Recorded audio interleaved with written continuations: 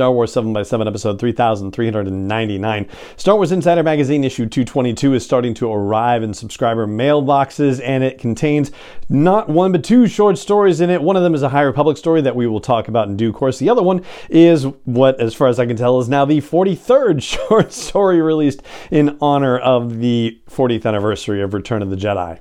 Punch it.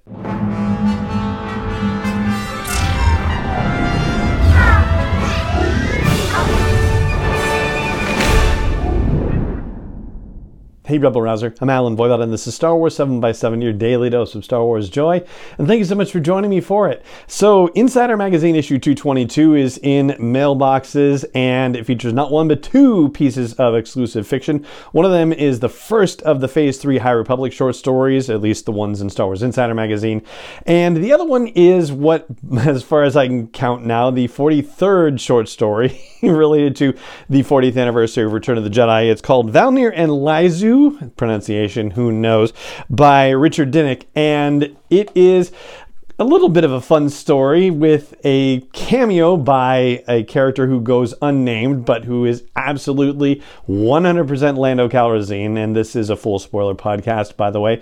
It isn't spoiling anything to say that this is Lando, because it's perfectly obvious that this is Lando. The character is described as always keeping his helmet on, has a certain flirtatious way about him, and the character of Valnir, who is described as young and naive, has a penchant for falling for scoundrels and is utterly and completely in love with this character. This character also says at one of the crisis points in the story that no one should be in this hellhole and wants to see Valnir get out of there as quickly as possible. Now, as you may have gathered, this is all taking place within Jabba's palace, and it's taking place not necessarily during the events of Return of the Jedi, but certainly during the events leading up to Return of the Jedi, in that Lando has already been embedded in Jabba's palace by this point. Valnir is a talented singer and gymnast who was robbed blind by a boyfriend and has wound up working at Jabba's palace. Meanwhile, Laizhu, pronunciation again, is a talented chef who had a restaurant on Tatooine but got behind on tribute payments, a very mafia-like thing, and now is having to work off the debt, except, of course, that the interest on the debt keeps going up, and it's more than the stipend that she gets, so she's basically condemned to a life of servitude. I swear, I don't know what it is about Star Wars these days, but the more I watch and read various Star Wars storytelling, it's starting to feel like it's even getting closer and closer to real-life analogs. Or maybe I should say present-day analogs, right? Like the original Star Wars movies were telling the story of the Vietnam War from a different perspective, but the Vietnam War, like, we had gotten out of the war a couple years prior to the first Star Wars movie being released. This is almost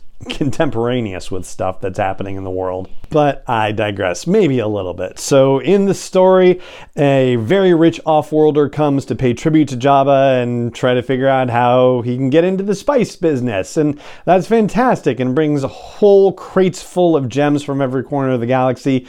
Jabba apparently thinks this is fantastic and says, hey, let's go take a cruise. We'll go over to the Sarlacc pit and throw some debtors in there, which, is not Laizhu this time around, and it won't be in the future. There's also a bit of a name check for Boba Fett, in the sense that there's a Fire Spray class ship in Jabba's hangar, and it did put me in mind of a question that it was pretty darn dangerous of Lando to be in Jabba's palace, not for, all the obvious reasons, but for the fact that Boba Fett could recognize him. Boba Fett could identify him. And you don't even need a deep knowledge of Star Wars storytelling to know that, because they shared scenes together in The Empire Strikes Back. So yeah, it was definitely even more dangerous for Lando, more fraught as far as this whole cockamamie scheme to rescue Han Solo went. But the story itself shows one of Jabba's accountants stealing from the not yet cataloged supply of gems, and Valnir gets the idea to steal some of the gems too, and Lando, upon discovering that this is happening, doesn't rat her out, and not only that, but just says, yeah, go.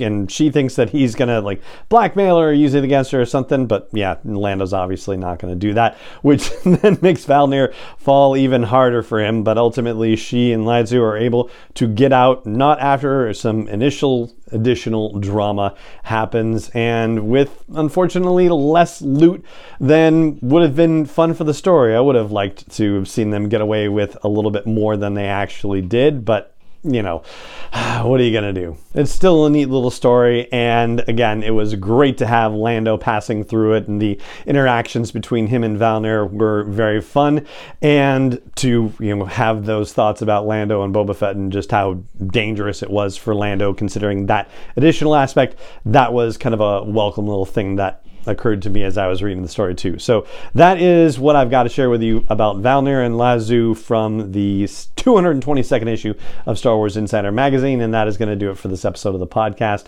It just remains for me to say thank you so much for joining me for it, as always, and may the Force be with you wherever in the world you may be. 7x7 is not endorsed or sponsored yet by Lucasfilm Limited, Disney, or 20th Century Fox, and is intended for entertainment and information purposes only. Star Wars, the Star Wars logo, all names and pictures of Star Wars characters, vehicles, and any other Star Wars related items are registered trademarks and/or copyrights of Lucasfilm Limited, or their respective trademark and copyright holders. May the Force be with them. All original content is copyright by Star Wars 7x7. We hope you love it.